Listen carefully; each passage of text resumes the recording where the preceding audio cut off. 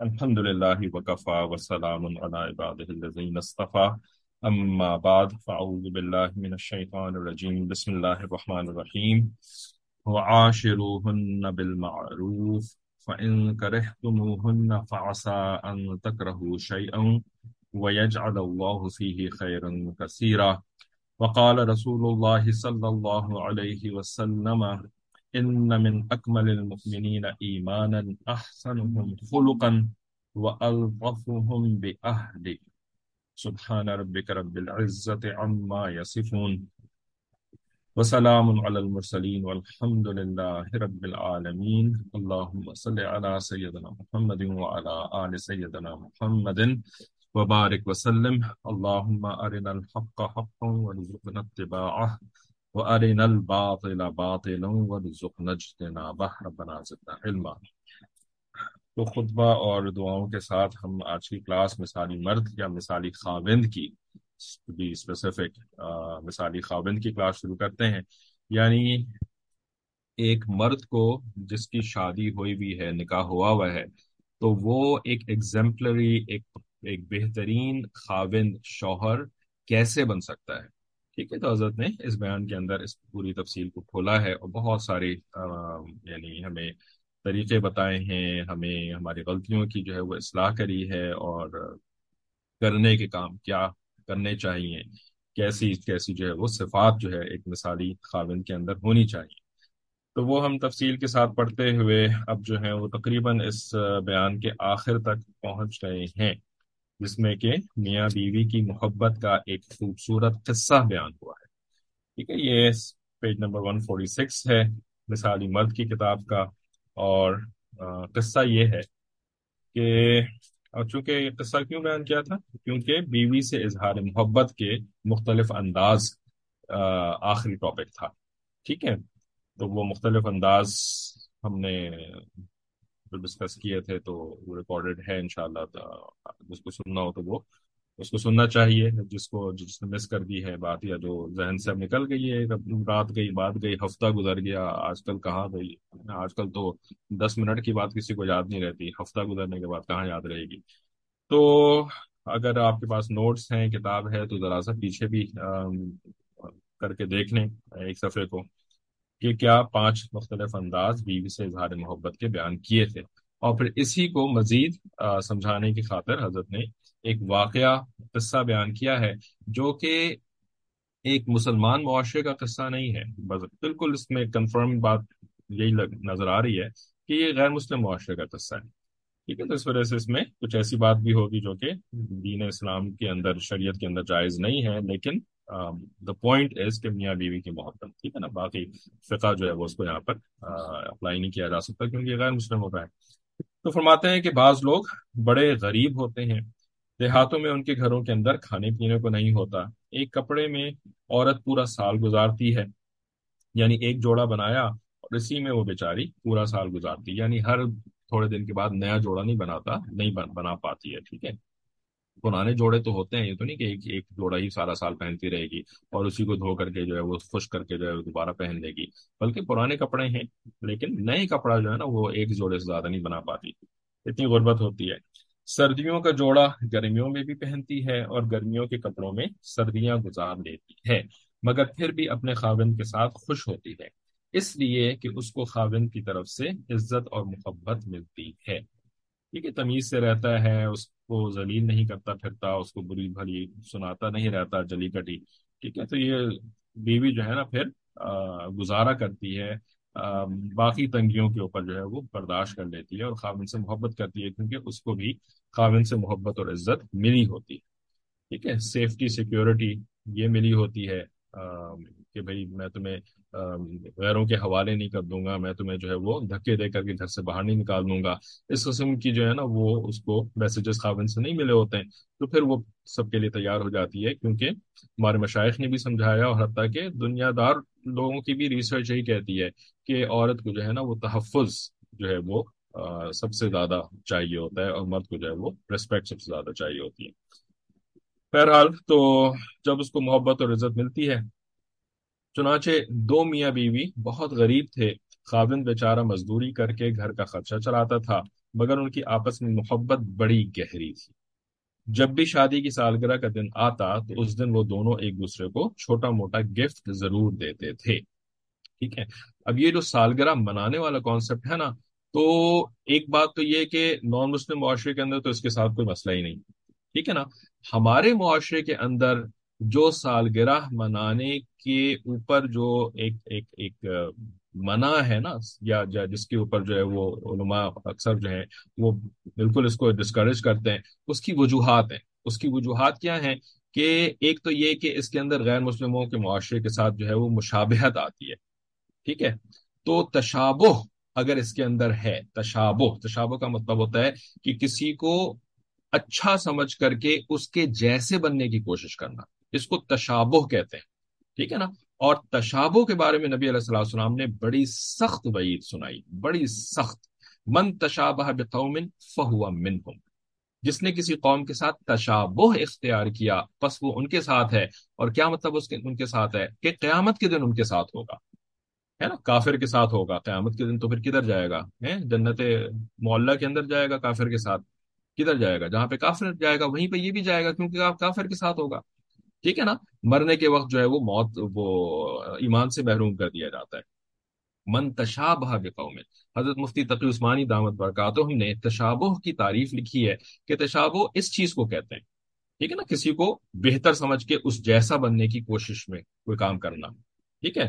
لیکن اگر کوئی ایسا نہیں کر رہا ہے، ٹھیک ہے، یعنی اس کے ذہن کے اندر عظمت نہیں ہے دوسرے کلچر کی، اس کے ذہن کے اندر جو ہے نا وہ دوسروں کے جیسا بننے کی تمنا نہیں ہے، بلکہ وہ کسی ایسی چیز کو کر رہا ہے کہ جس کی شریعت کے اندر ممانعت نہیں آئی ہے، سالگرہ منانے کی ممانعت نہیں آئی ہے کہ قرآن مجید میں یا حدیث کے اندر جو ہے وہ منع کیا گیا ہوگا، نہیں جی، ایبسولوٹلی ناٹ، رائٹ، نہیں، سالگرہ نہیں، ٹھیک ہے۔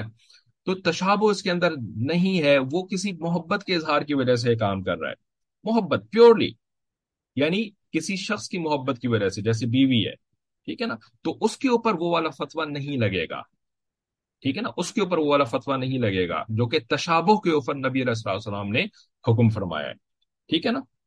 تو یہاں پر جو ہے نا وہ بیوی کی محبت کی خاطر جو ہے وہ کوئی سالگرہ کا معاملہ جو ہے وہ کر لینا، کہ جس کے اندر جو ہے وہ آپ نے اس کو کچھ تحفہ دے دیا، اس کے ساتھ جو ہے بیٹھ کے کوئی اچھا کھانا کھا لیا، ٹھیک ہے نا، تو یہ چیز منع نہیں ہے۔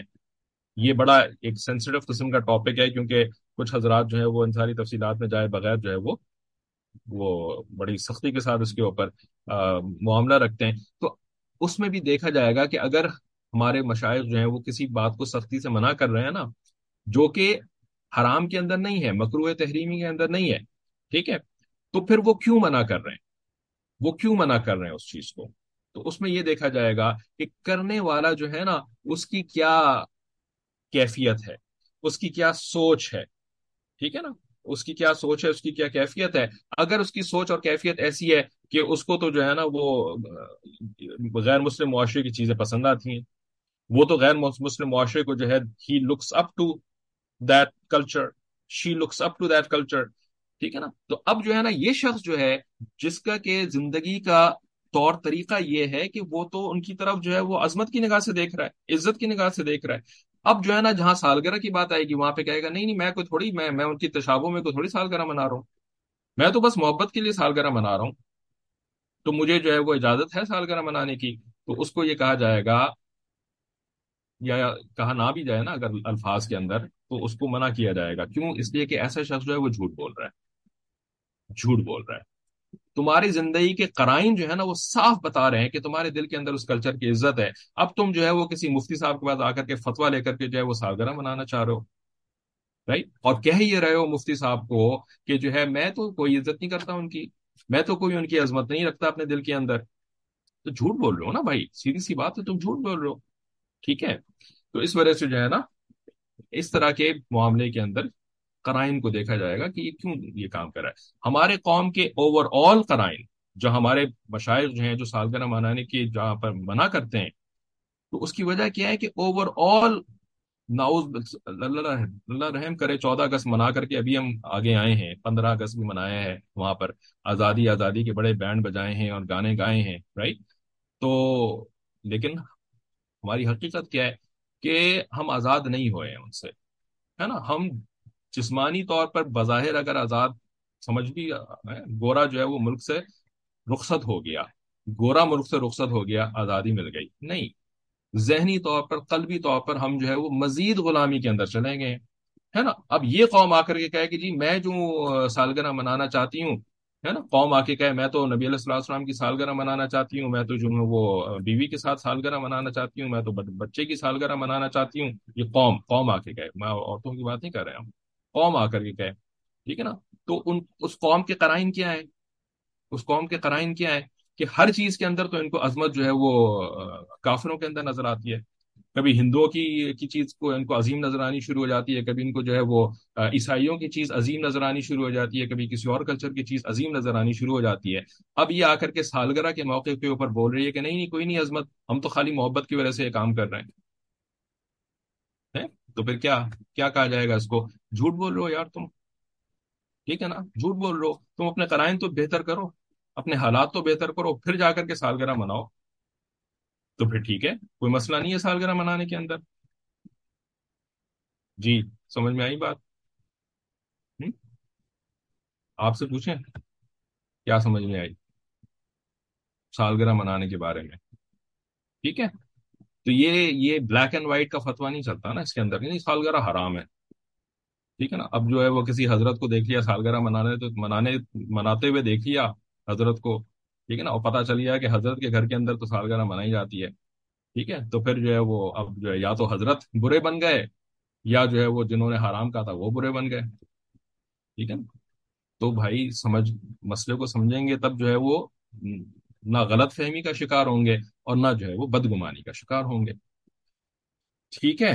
تو اس وجہ سے ہمارے مشائخ جن کے دلوں کے اندر ان کی عظمت نہیں ہے بلکہ وہ ان کی نفرت شدیدہ ہے غیر مسلم کلچر کی اور غیر مسلم طور طریقوں کی، تو وہ سالگرہ مناتے ہیں نا، تو ان کے اوپر یہ والا فتویٰ نہیں لگ سکتا، ٹھیک ہے؟ تو بہرحال حضرت تو ہمیں پتہ ہے کہ حضرت مناتے ہیں، اور ہمیں حضرت کے حالات کا بھی پتہ ہے الحمدللہ، حضرت کے دل کی کیفیات جو ظاہر ہوتی ہیں بالکل کہ حضرت کے کیا مزاج ہے اس کلچر کے بارے میں۔ تو فرماتے ہیں کہ جی جب بھی شادی کی سالگرہ کا دن آتا تو اس دن وہ دونوں ایک دوسرے کو چھوٹا موٹا گفٹ ضرور دیتے تھے، ٹھیک ہے نا؟ اب ہم کیا کریں سالگرہ کے معاملے میں، ٹھیک ہے نا؟ ہم جیسے لوگ، ٹھیک ہے، کہ سالگرہ منائیں کہ نہ منائیں؟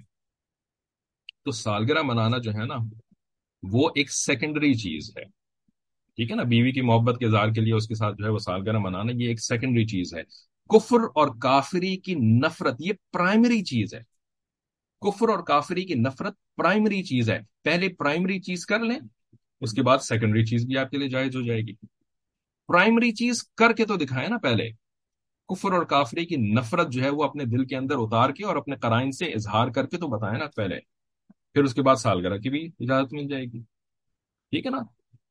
اور پہلی چیز یہ اگر نہیں کریں گے تو بیوی کی محبت سالگرہ سے کچھ نہیں ہوگی بلکہ سالگرہ کے ذریعے سے شاید الٹا معاملہ خراب ہو جائے، کیونکہ کفر اور کافری کی اتباع اور کفر اور کافری کی عظمت کے ساتھ سالگرہ منا رہے ہوں گے، ٹھیک ہے نا؟ تو ایسی سالگرہ سے محبت نہیں بڑھتی، ایسی سالگرہ سے پھر اللہ تعالیٰ کی سزا آ جاتی ہے، اور وہ سزا جو ہے نا پھر کسی اور طریقے سے گھر کے اندر ظاہر ہوگی، اور محبت کی بجائے نفرتیں بڑھیں گی، ٹھیک ہے؟ تو بھائی سالگرہ منانا is a lesser important thing, کفر اور کافری کی نفرت کو دل کے اندر اتارنا یہ پہلی ضروری چیز ہے، لا الہ الا اللہ، ہے نا؟ ان کی عظمت اور ان کی جو ان کی الوہیت کو جو ہے وہ اپنے اندر ہم نے ڈالا ہوا ہے نا، اس کے بغیر اس کو نکالے بغیر گزارا نہیں ہے، اس کو نکالے بغیر جو ہے نا یہ مسلمانیت کوئی نہیں ہوتی اس کے بغیر، ٹھیک ہے نا؟ تو مسلمان بننا زیادہ ضروری ہے کہ سالگرہ منانا زیادہ ضروری ہے، ٹھیک ہے؟ تو آگے بڑھتے ہیں جی۔ ایک ایسا وقت آیا کہ خاوند کے پاس خرچ کرنے کو کچھ نہیں تھا، ٹھیک ہے؟ آپ یہ فضولیات کی بحث چھوڑ دیں نا، سالگرہ منانے میں فضولیات شامل ہو جاتے ہیں ہمارے گھروں کے اندر، بھائی فضولیات شامل ہو جاتے ہیں تو اس کو تو آپ رہنے دینا، آپ یہ تو آپ نے ایک چھوٹی بات کر دی. انہوں نے سوال لکھا ہے کہ حضرت سالگرہ منانے میں فضولیات ساتھ شامل ہو جاتے ہیں ہمارے گھروں میں. ٹھیک ہے نا. یہ چھوٹی بات ہے، نکی بات ہے. نکی سمجھتے ہیں نا، چھوٹی. اسمال کراکری چھوٹا پانڈا. اسمال کراکری چھوٹا پانڈا سمجھتے ہیں؟ چھوٹا بندہ جو ہوتا ہے وہ چھوٹی بات کرتا ہے. ٹھیک ہے، ہم آپ کو یہ نہیں کہہ رہے کہ آپ چھوٹے بندے ہیں اس وجہ سے آپ نے چھوٹی بات کر دی، لیکن یہ بہت بڑی مصیبت ہے ہمارے یہاں. ہم کسی چیز کو ناجائز کہتے ہیں نا، چھوٹی ریزنز کی وجہ سے ناجائز کہتے ہیں، حالانکہ اس کی ناجائز ہونے کی ریزن اس سے بڑی تھی. لیکن ہماری نظر بڑے ریزن کی طرف جاتی نہیں ہے. ہماری ریزن اگر کسی ناجائز چیز کو ناجائز مانتی بھی ہے نا اگر ہم، تو ہم کسی چھوٹے سے ریزن کی وجہ سے اس کو ناجائز کہہ دیتے ہیں. ٹھیک ہے نا، کہ جی اس میں فضولیات شامل ہو جاتی ہیں اس وجہ سے وہ ناجائز ہے.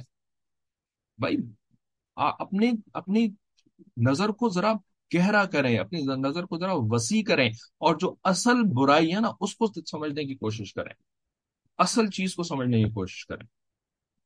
ٹھیک ہے. بے شک ٹھیک ہے، ہر بندے کی اتنی پہنچ نہیں ہوتی، اور ہم ہر بندے سے یہ توقع نہیں رکھ سکتے کہ وہ جو ہے وہ عظیم مقاصد کو سمجھنا شروع ہو جائے. لیکن جس کے اندر اللہ تعالیٰ نے استعداد دی ہے، ٹھیک ہے نا، اور وہ یعنی سوچ سمجھ رکھ سکتا ہے، دیکھ سکتا ہے، اس سے پھر یہ ایکسیپٹیبل نہیں ہے یہ بات کہ وہ چھوٹی ریزنس کی جو ہے نا وہی ادھر ہی دیکھتا رہے. خالی فضولیات شامل ہو جاتی ہیں اس وجہ سے سالگرہ آرام ہے. نہیں، آپ اونچا سوچیں، آپ بڑا سوچیں. بڑا خود سوچیں گے تب کسی کو جو ہے وہ بات سمجھا سکیں گے نا. خود ہی چھوٹا سوچتے رہیں گے تو اگلے بندے کو کیا بات سمجھائیں گے پھر. ٹھیک ہے. تو یہ بات نہیں کریں سالگرہ اس وجہ سے بری ہے، اس وجہ سے فضولیات شامل ہو جاتی ہیں. نہیں، آپ جس کو عظمت آپ کے ذہن کے اندر بھری ہوئی ہے، وہ اصل برائی اس کی یہ ہے. ٹھیک ہے. جب عظمت ختم کریں گے، کفر کی اور کافری کی اور گناہ کی نفرت دل کے اندر آئے گی، تو فضولیات شامل ہونا تو اس کی تو پھر گنجائش ہی ختم ہو جائے گی فضولیات کے شامل ہونے کی. ٹھیک ہے نا. وہ تو ایک ضمنی فائدہ آپ کو حاصل ہو جائے گا اس سے کہ فضولیات کے بغیر آپ جو ہے وہ کوئی کام کریں گے اس کے بعد. ٹھیک ہے. آگے کہتے ہیں کہ جی خاوند کے پاس خرچ کرنے کو کچھ نہیں تھا اور بیوی کے پاس بھی کچھ بچت نہیں تھی، مگر شادی کی سالگرہ کا دن قریب تھا. دونوں میاں بیوی کے دل میں چاہت تھی کہ ہم ایک دوسرے کو تحفہ پیش کریں. اللہ کی شان کی بیوی کہیں جا رہی تھی تو اس نے ایک دکان دیکھی جس پر وگز، نقلی بال بنتے ہیں، ہے نا، وگز بنتی ہیں اس دکان کے اندر. وگز کی شاپس جو ہوتی ہیں وہ غیر مسلم کلچر کے اندر، تو فرمایا حضرت نے خود بھی یہاں پر کہ مسلمانوں کے معاشرے میں تو یہ اتنی نہیں ہوتی، لیکن کافروں کے ماحول میں یہ چیز بہت زیادہ ہوتی ہے. ٹھیک ہے. اب ہمارے معاشرے میں تو بیوٹی پارلرز اور یہ اس قسم کی چیزیں بھی نہیں ہوتی تھیں، لیکن جیسے جیسے کافروں کا اثر ہمارے اندر زیادہ بڑھتا گیا تو اب جو ہے وہ ہمارے بھی ہر گلی کے اندر بیوٹی پارلر. اور بیوٹی پارلر کے اندر one of the things that they sell is یہ وگز، نقلی بال. ٹھیک ہے. لیکن پھر بھی ان کے معاشرے کے مقابلے میں کمی ہے الحمدللہ. چنانچہ ٹوپیاں بنی ہوئی ہوتی ہیں جن پہ بڑے خوبصورت اور لمبے بال جڑے ہوتے ہیں یا جڑے ہوتے ہیں، جنہیں مرد بھی پہنتے ہیں اور عورتیں بھی پہنتی ہیں. تو وہ وگ کی دکان پہ کھڑی ہو کے دیکھنے لگ گئی. تو دکاندار نے اس سے پوچھا کہ آپ کیا دیکھ رہی ہیں؟ تو اس نے کہا کہ میں دیکھ رہی ہوں کہ آپ یہ جو وگز بناتے ہیں تو ان کے اوپر نقلی بال لگاتے ہیں یا اصلی بال لگاتے ہیں. تو اس نے کہا کہ جن عورتوں کے لمبے بال ہوں ہم ان سے اصلی بال خرید لیتے ہیں. یہ سن کے عورت کے دل میں ایک خیال آیا. ٹھیک ہے. یعنی اصلی بال خرید لیتے ہیں. یہ جو اصلی بال خریدنے والی جو بات ہے نا، یہ اس معاشرے کے اندر جن کے پاس کوئی حدود نہیں ہے نا، کوئی ان کے اصول و قواعد ان کو گورن نہیں کرتے کیونکہ وہ اللہ کے رسول صلی اللہ علیہ وسلم کو نہیں مانتے. تو اب اصلی بال خریدنے سے بات بہت آگے بڑھ چکی ہے اور بہت ساری دوسری اصلی چیزیں بھی وہ عورتوں سے خرید رہے ہوتے ہیں. ٹھیک ہے نا. اور اس معاشرے کے اندر جو ہے نا وہ آئس کریم کھانا بھی چیک کرنا پڑتا ہے کہ آئس کریم کس چیز سے بنائی گئی ہے. رائٹ. امید ہے کہ کچھ سمجھ میں آئی ہوگی بات. ٹھیک ہے. تو بہت ساری پھر یعنی آپ تصور بھی نہیں کر سکتے کہ وہ کہاں پہنچ چکے ہیں اور وہ اس سے بھی آگے جانے کے لیے تیار ہے. ٹھیک ہے. پرانے زمانے میں تو خالی اصلی بال خرید کر کے وگز بناتے تھے عورتوں سے. تو مردوں سے بھی اصلی چیزیں خریدتے ہیں، عورتوں سے بھی اصلی چیزیں خریدتے ہیں، اور پھر دنیا میں پھر ہوتا ہے کیا اس کے بعد آپ تصور بھی نہیں کر سکتے کہ پھر کیا ہوتا ہے اس کے بعد. غلیظ لوگ ہیں، غلیظ یعنی جانور سے بدتر، جانوروں سے بدتر. right؟ کوئی تمیز، کوئی کچھ نہیں ہے ان کے پاس. Right. اور ہم ان کی ترقی کو ترقی کہہ کر کے ہم جو ہے وہ انہی کے پیچھے بھاگے چلے جا رہے ہیں، رک کر کے نہیں دے رہے، بریکیں ہی نہیں لگ رہی ہیں ہماری ان کے پیچھے بھاگنے کے اندر. ٹھیک ہے، کیونکہ ہمیں خود غلاظت نظر نہیں آتی.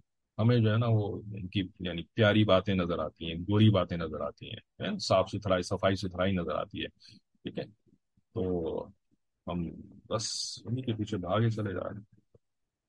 خیر تو اس نے کہا کہ اس نے کہا کہ جن عورتوں کے لمبے بال ہوں ہم ان سے اصلی بال خرید لیتے ہیں.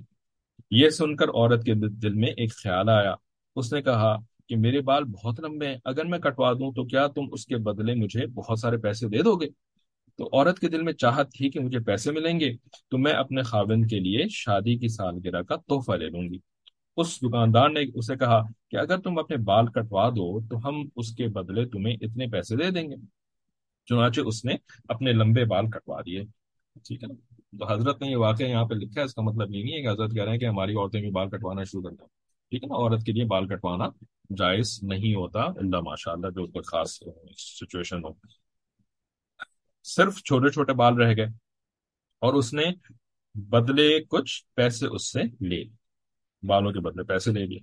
اب وہ سوچنے لگی کہ میں خاوند کے لیے کیا تحفہ لے کے جاؤں.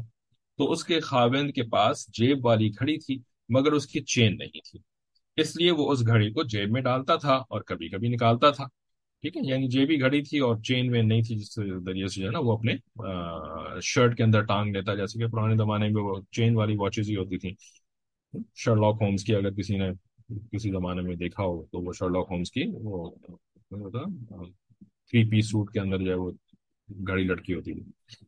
بہرحال تو بیوی نے سوچا کہ میں اپنے خاوند کے لیے وہ چین خرید کر لے جاتی ہوں تاکہ میرا خاوند گھڑی کو چین کے ساتھ باندھے اور اس کو گھڑی نکالنی آسان ہو جائے.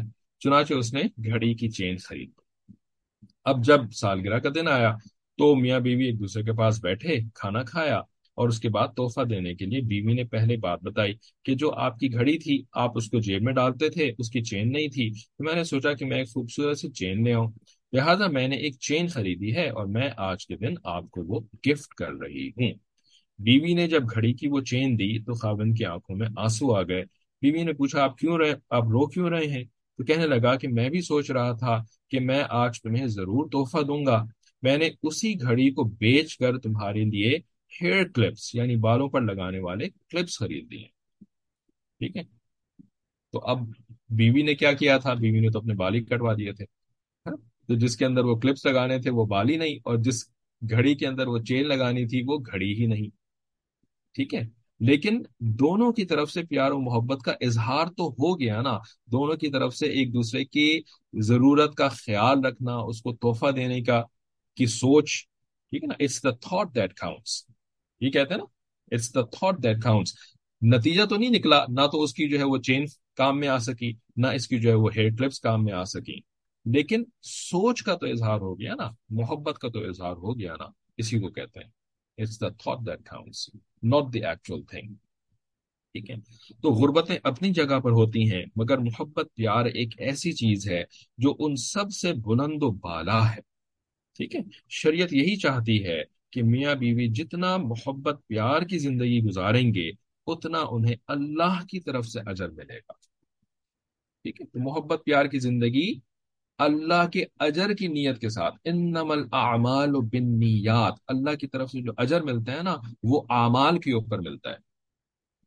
تو میاں بیوی کے ساتھ کے آپس میں درمیان میں جو محبت والا معاملہ کریں تو اس کے اندر نیت اللہ تعالیٰ کی رضا والی ہو جائے تب وہ عمل بن جائے گا، ورنہ وہ عمل نہیں بنے گا. ورنہ وہ کیا بنے گا؟ فعل. فعل وہ چیز ہوتی ہے، وہ کام ہوتا ہے کہ جس کے اندر نیت نہیں ہوتی. بغیر نیت کے بس کرے چلے آ رہے ہیں کوئی کام. رائٹ، اجر کی نیت کرو گے تو اجر مل جائے گا. ٹھیک ہے نا، اور جائز کام ہوگا ظاہر ہے اسی کے اوپر اجر ملتا ہے، لیکن نیت کرنے سے. ٹھیک ہے، ورنہ بغیر نیت کے بہت سارے ہم اچھے کام بھی کر رہے ہوتے ہیں نا تو ہم اچھا خاصا اپنا وقت ضائع کر رہے ہوتے ہیں. ٹھیک ہے نا. اب نیت کا مطلب یہ نہیں ہوتا کہ آپ ہر وقت نیت کرتے رہیں. ہر وقت نیت کی تجدید کرنا ضروری ہے ورنہ کوئی اجر نہیں ملے گا. ٹھیک ہے نا، یہ بھی نہیں ہے. ٹھیک ہے، کہ ہر کام کے اندر نیت کی تجدید کریں، رینیو کریں اپنی نیت کو، تب جو ہے اجر ملے گا ورنہ کوئی اجر نہیں ملے گا. ایسا بھی نہیں ہے. ہاں، اگر ہر وقت نیت کی تجدید کوئی کر رہا ہے تو اس کے اجر کے اندر کئی گنا اضافہ ہو جائے گا، اور اس کی زندگی جو ہے نا وہ اللہ کی یاد والی زندگی بن جائے گی، قلبی ذکر والی زندگی بن جائے گی، استحضار والی زندگی بن جائے گی، جو کہ ہر فعل کے اندر نیت کی تجدید کرتا ہے۔ لیکن یہ شرط نہیں ہے، شرط یہ ہے کہ ایک ذہن کے اندر خیال رکھے، شروع میں رکھ لے کہ میں اپنی بیوی کے ساتھ جو ہے نا جو بھی اچھا معاملہ کروں گا اللہ کی رضا کی نیت ہوگی میرے سے، میرے معاملے کے اندر۔ اب ہر مرتبہ تجدید نہیں بھی کرے گا پھر بھی اس کو اجر مل رہا ہو، ٹھیک ہے نا؟ تو ہم جیسے لوگوں کے لیے تو بہت آسان ہو گیا معاملہ، ہم شروع میں نیت کر لیں، کوئی ایسا ذہن میں کوئی بات آ جائے اس وقت نیت کر لیں، عمل کرتے وقت یہ نیت نہیں بھی کر رہے ہوں گے پھر بھی وہ والی نیت الحمدللہ ہمارے کام آ جائے گی۔ اللہ تعالیٰ کے یہاں ریکارڈ ہے، کوئی مسئلہ نہیں ہے اللہ تعالیٰ کے ریکارڈ نہ ہونے کا، ٹھیک ہے؟ تو یہ درجات ہیں اجر کے، ٹھیک ہے؟ لیکن بنیادی اجر جو ہے وہ ایک بنیادی نیت کے ساتھ انسان کو مل جاتا ہے۔ لیکن جس نے بنیادی نیت ہی نہ کری ہو، وہ تو دیکھا دیکھی میں بس کام کر رہا ہو، رائٹ، یا جو ہے وہ کوئی دنیا کے فائدے کے لیے، دنیا کی پریز کے لیے وہ فائدہ کر رہا ہو، وہ کوئی نیکی کا کام کر رہا ہے، اس کو کوئی اجر نہیں ملے گا، کیونکہ اس نے تو بنیادی نیت ہی نہیں کری نا، اس کی تو بنیادی نیت ہی بلکہ ہو سکتا ہے خراب ہی نیت ہے اس کی، تب اس کو اجر نہیں ملے گا، ٹھیک ہے؟ یہ والا پوائنٹ کوئی اگر نہ سمجھا ہو، نیت کے ذریعے سے ثواب والا معاملہ، ٹھیک ہے؟ تو پیار محبت جو ہے وہ اس کے اوپر اللہ تعالیٰ کی طرف سے اجر ملے گا، اور یہی اصل میں دین ہے، ٹھیک ہے؟ اصل میں دین جو ہے نا وہ سیکولرلی اپنے اپنے اپنی زندگی کو ایک خاص طرز کے اندر ڈھال لینا، ٹھیک ہے نا؟ دنیاوی طور پر کسی خاص طرز کے اندر آپ نے اپنی زندگی کو ڈھال لیا، چاہے وہ ہندوانہ طرز ہے، چاہے وہ عیسائیوں کا طرز ہے، چاہے وہ یہودیوں کا طرز ہے، چاہے وہ مسلمانوں کا طرز ہے، آپ نے مسلمانوں کے طرز زندگی کو جو ہے وہ اپنا لیا، ٹھیک ہے نا؟ کیونکہ بھائی بڑا مسلمان ماشاء اللہ، بڑے ماشاء اللہ تو خیر نہیں بولے گا ظاہر ہے ایسا بندہ، لیکن ہاں مسلمان جو ہے نا وہ بڑی اچھی زندگی گزارتے ہیں، ٹھیک ہے نا؟ ان کی زندگی جو ہے نا وہ یعنی بڑی صاف ستھری زندگی ہوتی ہے، اور بڑی جو ہے نا وہ پیار محبت والی زندگی ہوتی ہے مولویوں کی، رائٹ؟ یعنی کوئی کافر ہو تو وہ کہے مسلمانوں کی زندگی بڑی اچھی ہوتی ہے تو میں جو ہے نا مسلمانوں کی طرح زندگی گزارنا شروع کر دیتا ہوں، ٹھیک ہے نا؟ تو میری بھی زندگی اچھی ہو جائے گی۔ جیسے مثال کے طور پہ آپ نے سنا ہوگا کہ بہت سے کافر جو ہیں وہ رمضان المبارک کے اندر روزے رکھتے ہیں، ٹھیک ہے؟ جس طرح مسلمان روزے رکھتے ہیں اسی طرح وہ بھی روزے رکھتے ہیں۔ تو اس نے کیوں روزے رکھے؟ کیونکہ روزے رکھنے سے جو ہے وہ دنیاوی فائدے ہو رہے ہوتے ہیں، صحت اچھی ہو جاتی ہے، آپ کی زندگی میں ڈسپلن آ جاتا ہے، تو اس نے بھی روزہ رکھنا شروع کر دیا، اس کو کوئی اجر ملے گا؟ بالکل اجر نہیں ملے گا اس کو۔ اسی طرح سے جو ہے وہ کوئی دنیا دار مسلمان جو ہے وہ مولویوں کو دیکھ کر کے جو ہے نا کہ اچھا مولویوں کی زندگی میں جو ہے نا وہ لڑائی جھگڑے گھروں کے اندر کم ہوتے ہیں، تو میں بھی تھوڑا سا نا اپنی گھر کے ماحول کو مولویوں کے گھر کے ماحول کے جیسا بنانے کی کوشش کر لیتا ہوں، ٹھیک ہے نا؟ تاکہ میرے گھر کے جو ہے وہ لڑائی جھگڑے کم ہو جائیں، ٹھیک ہے نا؟ تو اس کی کیا نیت ہے؟ یہ تو سیکولر نیت ہوگی نا، بھائی دنیا کے اندر وہ چاہتا ہے کہ میں میرے گھر کے اندر لڑائی جھگڑے نہ ہو بس، ٹھیک ہے؟ اللہ کی رضا، قیامت کے دن کا اجر، یہ تو اس کی نیت کے اندر ہی شامل نہیں ہے بھائی۔ اصل دین اس لیے کوئی تھوڑی آیا تھا کہ دنیا کے اندر معاملات اچھے ہو جائیں آپ کے، ہے نا؟ دنیا کے اندر عزت ہو جائے، دنیا کے اندر جو ہے وہ حکومت مل جائے، اور دنیا کے اندر سر بلندی مل جائے، اور کافروں کو جو ہے ہم شکست دے دیں، اور بھائی آخرت، جنت، دین تو اس لیے آیا تھا، ٹھیک ہے؟ جنت کی طرف فوکس کروانے کے لیے، اور جنت کی طرف سے فوکس ختم ہو گیا، اور اگر مسلمان بن بھی رہے ہیں تو بھی دنیاوی فائدے کے لیے، دیندار بن بھی رہے ہیں تو بھی دنیاوی فائدے کے لیے، ٹھیک ہے؟ تو یہ تو آپ نے you just miss the whole point, ہے نا؟ آپ نے تو اصل حقیقت کو ہی جو ہے وہ مس کر دیا، اب آپ پتہ نہیں کیا کر رہے ہیں اب دین کے اوپر عمل کر کے، ٹھیک ہے؟ تو کوئی سوال وغیرہ اگر ہے تو لکھ کے پوچھ لیے گا، ورنہ ہم آگے چلتے ہیں کہ اللہ تعالیٰ کو خوش کرنا اور جنت میں جانا نہایت آسان۔ حدیث پاک میں آیا ہے کہ ان الرجل اذا نظر الى امرأته ونظرت الیہ نظر اللہ الیہما نظرة رحمة فاذا اخذ بکفها تساقطت ذنوبهما من خلال اصابعهما۔ ترجمہ یعنی جب کوئی مرد اپنی بیوی کی طرف دیکھتا ہے اور بیوی اپنے شوہر کی طرف دیکھتی ہے تو اللہ تعالیٰ ان کی طرف نظر رحمت سے دیکھتے ہیں، ٹھیک ہے نا؟ یعنی میاں بیوی ایک دوسرے کی طرف پیار محبت سے دیکھ رہے ہیں، غصے کی غسیلی نظروں کے ساتھ نہیں بلکہ محبت کی نگاہ سے دیکھیں نا. ٹھیک ہے، تو یہاں پہ نظر سے مراد جو ہے اس حدیث کے اندر اچھی اور محبت والی نظر ہے. تو اللہ تعالیٰ ان دونوں کی طرف نظر رحمت سے دیکھتے ہیں. ٹھیک ہے. اب تصور کریں کہ جس گھر کے اندر میاں بیوی ایک دوسرے کی طرف ایسی نظر سے دیکھتے ہوں گے تو پتہ نہیں دن میں کتنی دفعہ دیکھتے ہوں گے، اور اللہ تعالیٰ کی رحمت کی نظر اس گھر کی طرف کتنی دفعہ پڑتی ہوگی. تو اس گھر کے تو پھر بارے نیارے ہو گئے نا. ٹھیک ہے. اور واقعی پھر ایسا گھر جو ہوتا ہے نا وہ جنت کا نمونہ بن جاتا ہے اسی دنیا کے اندر. اور آگے فرماتے ہیں جس کا ترجمہ بنتا ہے کہ خاوند جب بیوی کو ہتھیلی سے پکڑتا ہے تو ان دونوں کے گناہ انگلیوں کے درمیان سے نکلنے لگتے ہیں، یعنی گناہ جھڑتے ہیں. جس طرح سے دو مومن مصافحہ کرتے ہیں تو ان کے ہاتھوں سے جو ہے نا وہ ان کے گناہ جھڑ رہے ہوتے ہیں نا. تو اس طریقے سے میاں بیوی کا بھی جب اس طرح کا معاملہ ہوتا ہے تو گناہ جھڑ رہے ہوتے ہیں. اور یہ جو ہے نا وہ اپنی لسٹ کو پوری کرنے والا معاملے کے بارے میں، یعنی یہ ایک الگ معاملہ ہے نا. یعنی پیار محبت کے ساتھ ایک دوسرے کو ہولڈ کرنا اور بس. ٹھیک ہے نا. ورنہ بیویوں کے لیے الٹی مصیبت ہو جاتی ہے جس کو کہ شوہر سمجھ نہیں رہے ہوتے. ٹھیک ہے. بچوں کے لیے ویسے بھی اس کلاس کو منع کیا ہوا ہے. اگر کوئی بچہ لے رہا ہے تو بھائی ان کو آپ ہٹا دیں، یہ بچوں کی کلاس نہیں ہے. ٹھیک ہے. یا تو شادی شدہ لوگوں کی کلاس ہے، ٹھیک ہے نا، یا زیادہ سے زیادہ ان کو اجازت ہے کہ بس جن کی شادی ابھی ہونے والی ہے. ٹھیک ہے نا. یعنی ان کا سب بات بات ہو چکی ہے اور شادی کی تاریخ بھی طے ہو چکی ہے، بس وہ یہ کلاس لے سکتے ہیں ورنہ کلاس نہ لیں. اور خواتین کون سی والی والی کلاس لیں کہ جن کے پاس بیٹے ہیں. ٹھیک ہے نا. ورنہ یہ مردوں کی کلاس ہے، خواتین کی کلاس نہیں. ٹھیک ہے. اچھا، آپ غور کیجئے کہ اللہ تعالیٰ کو خوش کرنا کتنا آسان کام ہے. اسی طرح جنت میں جانا بھی بہت آسان ہے. چنانچہ حدیث مبارکہ میں آیا ہے اذا صلت المرأة خمسها وصامت شہرها، کہ جب عورت اپنے 5 نمازیں، خمسہا سے کیا کون سی والی خمسہ، خمسہ صلاتیہ، ٹھیک ہے نا، اس کی جو 5 نمازیں ہوتی ہیں فرض وہ پوری کرتی ہے. وصامت شہرها، اور اپنے رمضان کے روزے جو ہے وہ رکھتی ہے.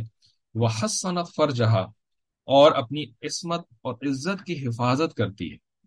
واطاعت زوجہا، اور اپنے زوج کی اطاعت کرتی ہے. اطاعت کا مطلب کہ جائز کاموں کے اندر اس کی مخالفت نہیں کرتی، اور جائز کاموں کے اندر اپنی رائے کے اوپر اس کی رائے کو ترجیح دیتی ہے. ٹھیک ہے. دخلت من ای ابواب الجنت شاء، تو جنت کے جس دروازے سے وہ چاہے گی جنت میں داخل ہو جائے گی. ٹھیک ہے. یعنی اپنے فرائض پوری کرتی ہے، اور فرائض کے اندر جو ہے وہ عزت کی حفاظت یعنی شرم و حیا، ٹھیک ہے نا، اس کو بھی اسی کیٹیگری کے اندر اللہ تعالیٰ نے نبی علیہ السلام نے شامل کیا. ٹھیک ہے نا. جس طرح 5 نمازیں ہیں اور جو ہے وہ رمضان کے روزے ہیں، ٹھیک ہے نا، اسی طریقے سے پردہ جس کو کہتے ہیں. ٹھیک ہے. اپنے عزت کی حفاظت کی جو یعنی جو جو جو الٹیمیٹ لمٹ ہے وہ کیا، پردہ کرتی ہے. ٹھیک ہے. ورنہ جو پردہ نہیں کرتی تو اس کو پھر اس کے لیے اپنی عزت کی حفاظت جو ہے نا وہ بہت مشکل ہو جاتی ہے. پہلی بات تو یہ کہ جو مردوں کی نگاہیں ہوتی ہیں، ٹھیک ہے نا، وہ نگاہیں اس کے اوپر پڑ رہی ہوتی ہیں، اور وہ یعنی خون خوار نگاہیں ہوتی ہیں، شہوت والی نگاہیں ہوتی ہیں جو کہ اس عورت کے اوپر پڑ رہی ہوتی ہیں. اس کی عزت کی کیسے حفاظت ہو سکتی ہے پھر؟ ہے نا. آپ نے تو اپنے آپ کو ذلیل کر دیا ہے، آپ جو ہے وہ مردوں کے سامنے اپنے آپ کو ایکسپوز کر رہی ہیں. ٹھیک ہے نا. تو یہ عزت کی حفاظت کا مطلب صرف یہ نہیں ہے کہ ریپ سے اپنے آپ کو محفوظ رکھتی ہیں، یا نعوذ باللہ جو ہے وہ ایکسٹرا میرٹل ریلیشن شپس اس سے اپنے آپ کو محفوظ رکھتی ہیں. ٹھیک ہے. عزت کی حفاظت کرتی ہیں. بھائی آپ مردوں سے جو ہے وہ اپنے آپ کو چھپاتی ہیں، غیر محرم مردوں سے اپنے آپ کو چھپاتی ہیں.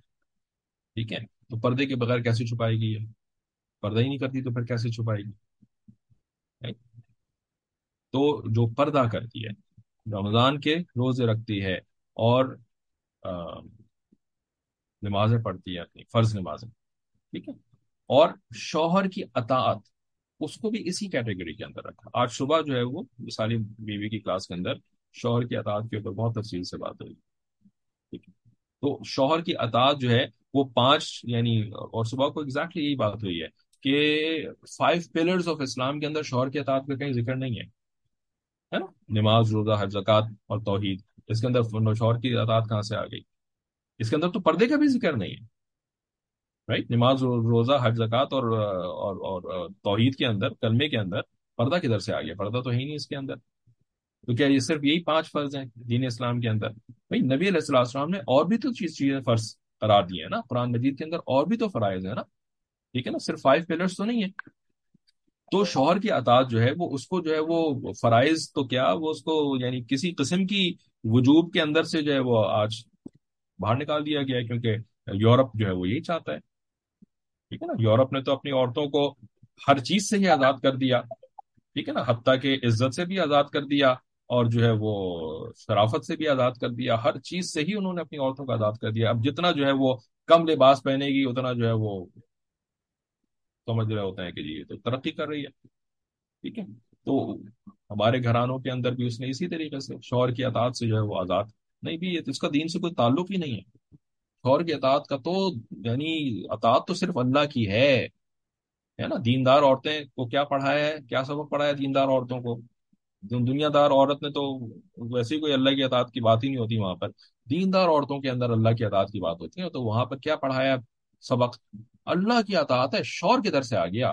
شوہر کی اطاعت کہاں سے آ گئی؟ ٹھیک ہے. اور عجیب و غریب قسم کے یہ ان لوگوں نے جو ہے وہ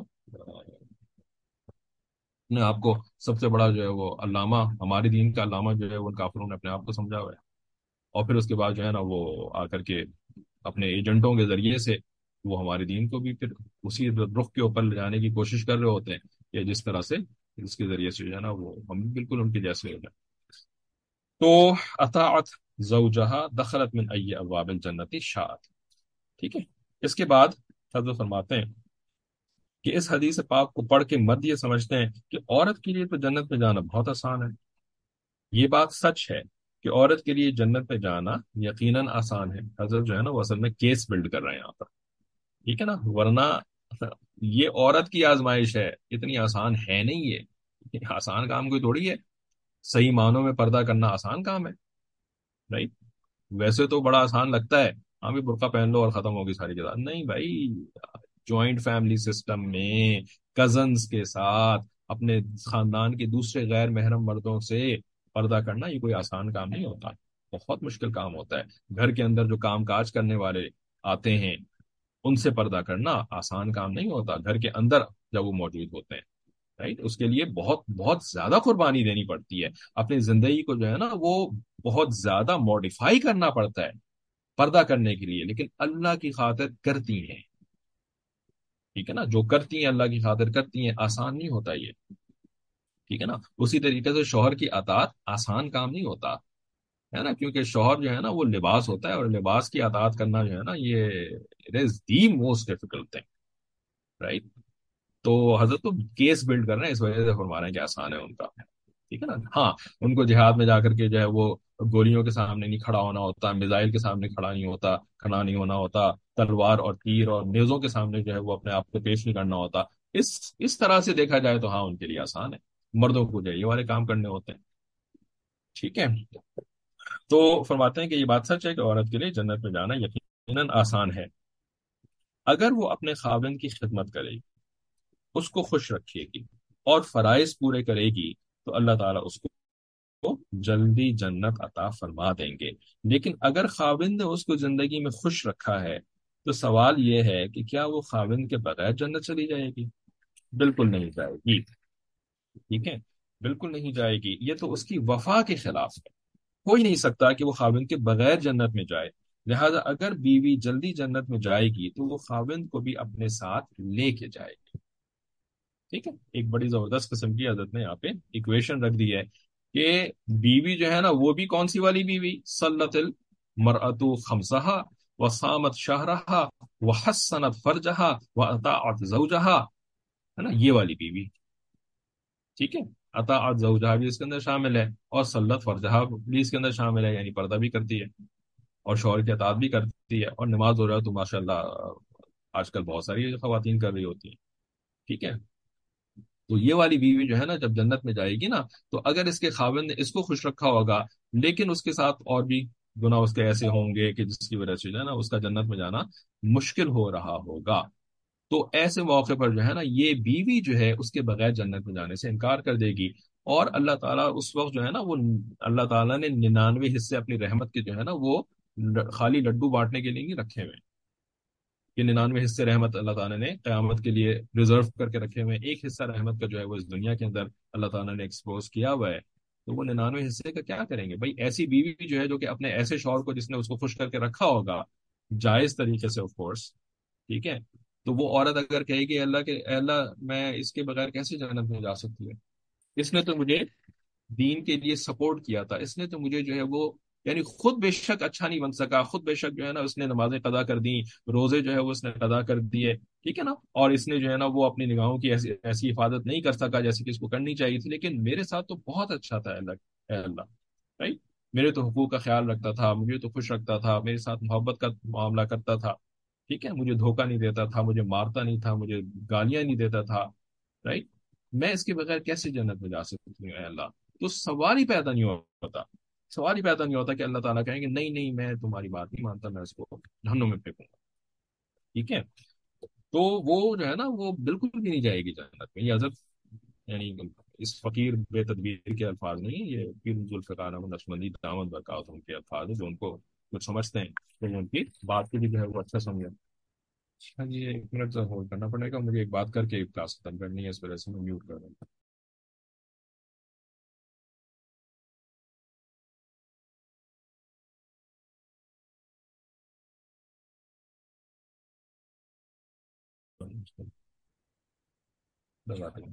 تو فرماتے ہیں کہ یہ تو اس کی وفا کے خلاف ہے، ہو ہی نہیں سکتا کہ وہ خاوند کے بغیر جنت میں جائے، لہٰذا اگر بیوی جلدی جنت میں جائے گی تو وہ خاوند کو بھی اپنے ساتھ لے کے جائے گی.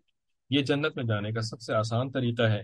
خاوند بیوی کو خوش رکھے اور بیوی خاوند کو خوش رکھے تو اللہ تعالیٰ بیوی کو جلدی جنت عطا فرمائیں گے، اور بیوی خاوند کے بغیر جنت میں جانا پسند ہی نہیں کرے گی. جو غلطیاں اور کوتاہیاں ہم سے ہو گئی ہیں اپنی بیویوں سے معافی مانگ لینے میں کوئی حرج نہیں ہے. دنیا میں ان سے معافی مانگ کے خوش کر لیجئے ان کو، اور ایک نئی محبتوں والی زندگی شروع کر دیجئے. اللہ تعالی ہمیں نیکی تقوی کی زندگی گزارنے کی توفیق عطا فرمائے اور ایک مثالی خاوند بن کر رہنے کی بھی توفیق عطا فرمائے. وآخر دعوانا ان الحمد للہ رب العالمین. آج کی کلاس ٹائم بس مکمل ابھی ابھی ہوا ہے، تو ایک اور بات دل میں بہت آ رہی تھی تو وہ یہ عاجز آپ کے سامنے رکھ کر کے جو ہے نا پھر آج کی کلاس ختم کرے گا. تو یہ ہے کہ بیویاں بھی کوشش کر رہی ہوتی ہیں، ٹھیک ہے، لیکن کچھ جو مرد ہوتے ہیں نا تو انفارچونیٹلی وہ کوشش نہیں کر رہے ہوتے، ٹھیک ہے. جو کوشش کر رہے ہیں بیوی کو خوش رکھنے کی تو ان کا مسئلہ نہیں ہے نا.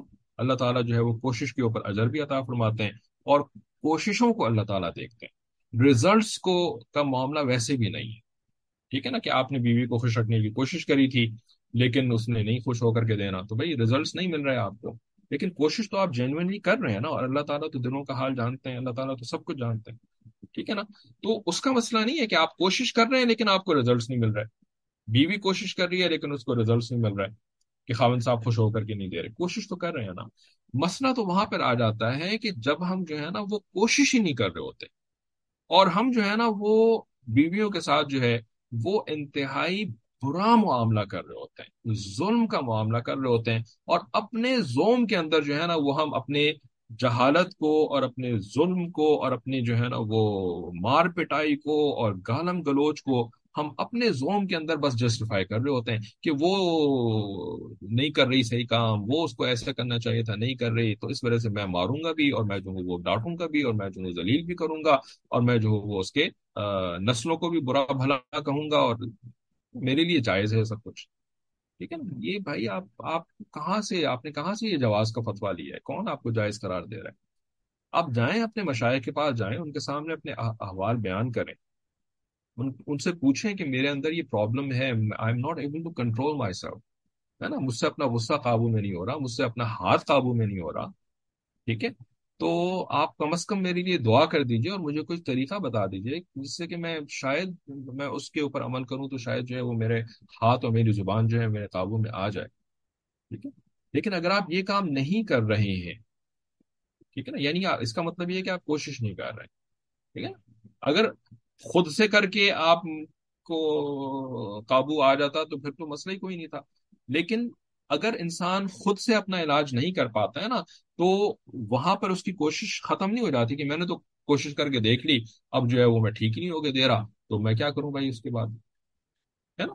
نہیں، ایسا نہیں ہوتا نا. آپ جب بیمار ہیں تو کوشش جو ہے نا وہ صرف سیلف میڈیکیشن کوشش نہیں کہلاتی نا اپنے علاج کے لیے. ہاں بھی میں نے سیلف میڈیکیشن کر کے تو کوشش کر لی، اب میں ٹھیک ہی نہیں ہو رہا تو میں کیا کروں. نہیں. اب کوشش کے لیے آپ کو اگلے درجے پہ جانا پڑے گا. آپ کو ڈاکٹر کے پاس جانا پڑے گا، اس کے سامنے اپنی بیماری بیان کرنی پڑے گی، ایکنالج کرنا پڑے گا کہ بھائی آپ بیمار ہیں، آپ کے ساتھ یہ ایشوز ہیں. رائٹ. تب کہا جائے گا کہ ہاں میں ڈاکٹر کے پاس بھی چلا گیا، ڈاکٹر کے مشوروں کے اوپر بھی میں نے عمل کرنے کی کوشش کری، لیکن ابھی بھی میں نہیں ٹھیک ہو کر کے دے رہا. تو اس کو کہا جا سکتا ہے کہ ہاں بھی آپ نے کوشش کر لی. لیکن جس نے ڈاکٹر کے پاس، نہ تو اس نے ڈاکٹر کے پاس جانا تھا، نہ اس نے سیلف میڈیکیشن کی بھی کوئی کوشش نہیں کری، تو بھائی ایسے بندے کو پھر کیا، وہ تو ہرگز ہرگز کوشش کرنے والوں میں شامل نہیں ہوا نا. ٹھیک ہے. تو یہ جو شخص ہے نا جو کہ اپنی بیوی کے ساتھ برا کر رہا ہے نا، اس کو بہت زیادہ اللہ تعالیٰ سے ڈرنے کی ضرورت ہے، اللہ تعالیٰ کے عذاب سے. کیونکہ اللہ تعالیٰ کا حکم ہے یہ جو ہم نے پورا یہ جو سلسلہ سارا کا سارا پڑھا ہے نا اس کلاس کے اندر، مثالی خاوند کا، تو اس بیان کی ابتدا اللہ تعالیٰ کے حکم سے ہوتی ہے. ٹھیک ہے نا. جو حضرت نے خطبے کے اندر آیات پڑھی تھی، وہ عاشروہن بالمعروف، ان کے ساتھ اچھے سے زندگی گزارو. ٹھیک ہے. تو یہ اللہ تعالیٰ کا حکم ہے، اللہ کا حکم ہے. ٹھیک ہے. اور جب ہم ان کے ساتھ اچھے سے زندگی نہیں گزار رہے ہیں اور ہم اپنی برائیوں کی اصلاح کی کوشش بھی نہیں کر رہے ہیں، تو ہم اللہ تعالیٰ کو، یعنی ہم للکار رہے ہیں اللہ تعالیٰ کے عذاب کو، ہم اللہ تعالیٰ کے عذاب کو دعوت دے رہے ہیں. ٹھیک ہے نا. اور ہم یہ کہہ رہے ہیں کہ اللہ میں نے نہیں مانی تمہاری بات، میں نے تیری بات نہیں ماننی، کر لو جو کرنا ہے. یہ ہمارا ایٹیٹیوڈ ہے اصل. ٹھیک ہے نا. تو اللہ تعالیٰ کے ساتھ یہ ایٹیٹیوڈ جو ہے نا وہ پھر اس کے بعد اللہ تعالیٰ جو ہے نا پھر وہ آخرت میں تو کریں گے ہی، دنیا کے اندر بھی اللہ تعالیٰ ذلیل کرتے ہیں، کیونکہ اللہ کے حکم کے ساتھ آپ کا یہ ایٹیٹیوڈ ہے.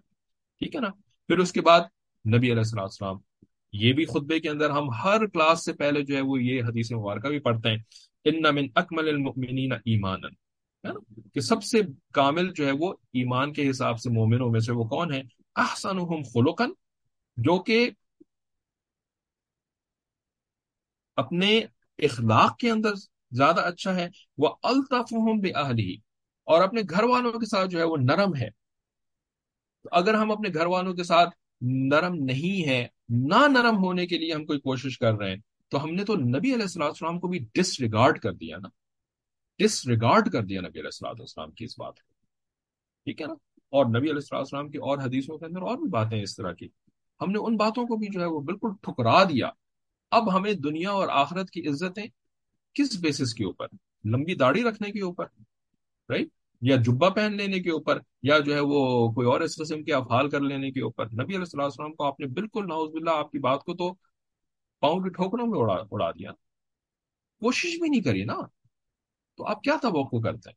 اور آخری بات یہ، یعنی اسی سیریز کی آخری بات یہ کہ اگر آپ کی بیگم صاحبہ جو ہے نا وہ مشائخ کے ساتھ اصلاحی تعلق رکھتی ہیں، ٹھیک ہے نا، اور مشائخ کی بات پہ عمل کرنے کی کوشش کر رہی ہے نا، ٹھیک ہے، تو ایک بات یاد رکھیں، جو موجود ہے نا یہاں پہ اور جن کی اہلیہ محترمہ جو ہے وہ اصلاحی تعلق میں ہیں کسی شیخ کے ساتھ، وہ ایک بات یاد رکھیں کہ یہ جو اصلاحی تعلق ہوتا ہے نا، چاہے وہ بیت کا تعلق ہو، چاہے جو ہے وہ بیت کے بغیر اصلاحی تعلق ہو، یہ ایک باپ بیٹی والا تعلق ہوتا ہے.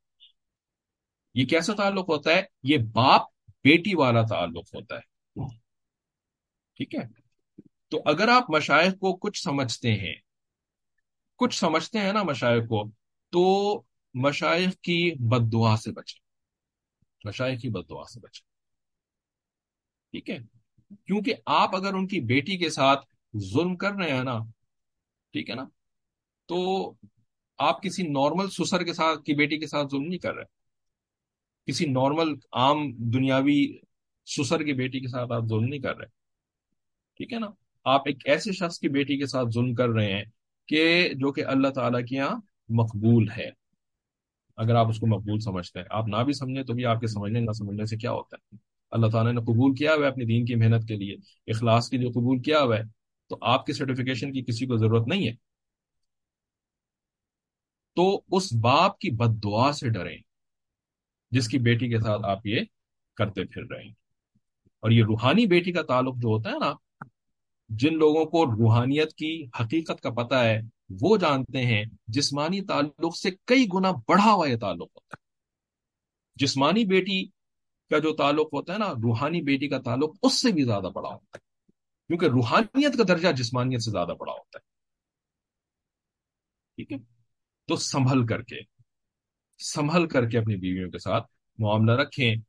اللہ کی بات کو ٹھکرا رہے ہوتا ہے، رسول کی بات کو ٹھکرا رہا ہوتا ہے، وہ تو ہمیں غائب کا معاملہ ہے نا، رسول علیہ الصلوۃ والسلام بھی جو ہے وہ غائب کی دنیا کے اندر ہے، وہ ہمارے سامنے تو نہیں ہوتے نا، تو اس وجہ سے ہم سمجھتے نہیں ہیں باتوں کو۔ اللہ تعالیٰ بھی جو ہے وہ غیب کی دنیا کے اندر ہے، ہمارے سامنے تو نہیں ہے، ہم سمجھتے نہیں بات کو۔ جو مشائخ ہیں وہ تو ہمارے سامنے ہوتے ہیں نا، ان کو تو ہم اپنے اپنے 5 سینسز سے 6 سینسز سے پرسیو کر سکتے ہیں نا، دیکھ سکتے ہیں نا ان کو، جانتے ہیں نا ان کو، ٹھیک ہے نا؟ تو اللہ تعالیٰ نے یہ حاضر کا سلسلہ اسی لیے رکھا ہے کہ غائب کا سلسلہ اگر آپ کے اوپر افیکٹو نہ ہو رہا ہو نا، تو کم از کم حاضر کا جو ہے وہ اس کی تو افیکٹونیس ہوتی ہے۔ ایک انسان کی طبیعت جو ہے وہ اللہ تعالیٰ نے ایسی بنائی ہے کہ جو چیزیں حاضر ہوتی ہیں ان کا افیکٹ اس کے اوپر زیادہ ہوتا ہے، ٹھیک ہے؟ تو اگر آپ کو غائب کی باتوں کا خیال نہیں ہے، حاضر کی باتوں کا خیال کریں، ٹھیک ہے نا؟ اور ان کی بد دعاؤں سے ڈریں۔ یہ آپ کے سامنے اگر ہنس مک کر کے جو ہے وہ آپ سے بات کر لیتے ہیں اور عزت کا معاملہ کر لیتے ہیں، یہ مت سمجھیں کہ حقیقت سے یہ غافل ہے، ٹھیک ہے؟ اللہ تعالیٰ بھی حقیقت سے بالکل واقف ہیں، پورے پورے واقف ہیں۔ نبی علیہ الصلوۃ والسلام کے اوپر بھی امت کے اعمال پیش ہو رہے ہوتے ہیں، نبی علیہ الصلوۃ والسلام بھی واقف ہیں کہ کیا کر رہے ہو، اور مشاعر جو ہیں وہ اللہ تعالیٰ ان کے لیے بھی واقفیت کا سامان بنا دیتے ہیں، ٹھیک ہے؟ تو اب تو وہ برداشت کر رہے ہیں، کب تک برداشت کرتے رہیں گے؟ کل کو اگر ان کے دل سے بھی بد دعا نکل گئی نا، تو برا حال ہوگا، ٹھیک ہے؟ تو بہت ان باتوں کا ہمیں خیال رکھنا چاہیے۔ اس بات کے ساتھ اس ٹاپک کو اور آج کی کلاس کو ہم مکمل کرتے ہیں۔ اللہ تعالیٰ بات کی سمجھ عمل کی توفیق عطا فرمائے۔ وآخر دعوانا ان الحمد للہ رب العالمین۔ ایسا تو کبھی ہمارے بایولوجیکل والد نے دیکھا، نہ ہمیں، نہ ہمارے میاں حضرات کو۔ اللہ تعالیٰ دین کی سمجھ عطا فرمائے تو وہ بھی یہ بات کہیں گے، لیکن خیر وہ دوسری وجوہات سے بھی ایسی بات نہیں کرتے۔ ٹھیک ہے، السلام علیکم ورحمۃ اللہ وبرکاتہ۔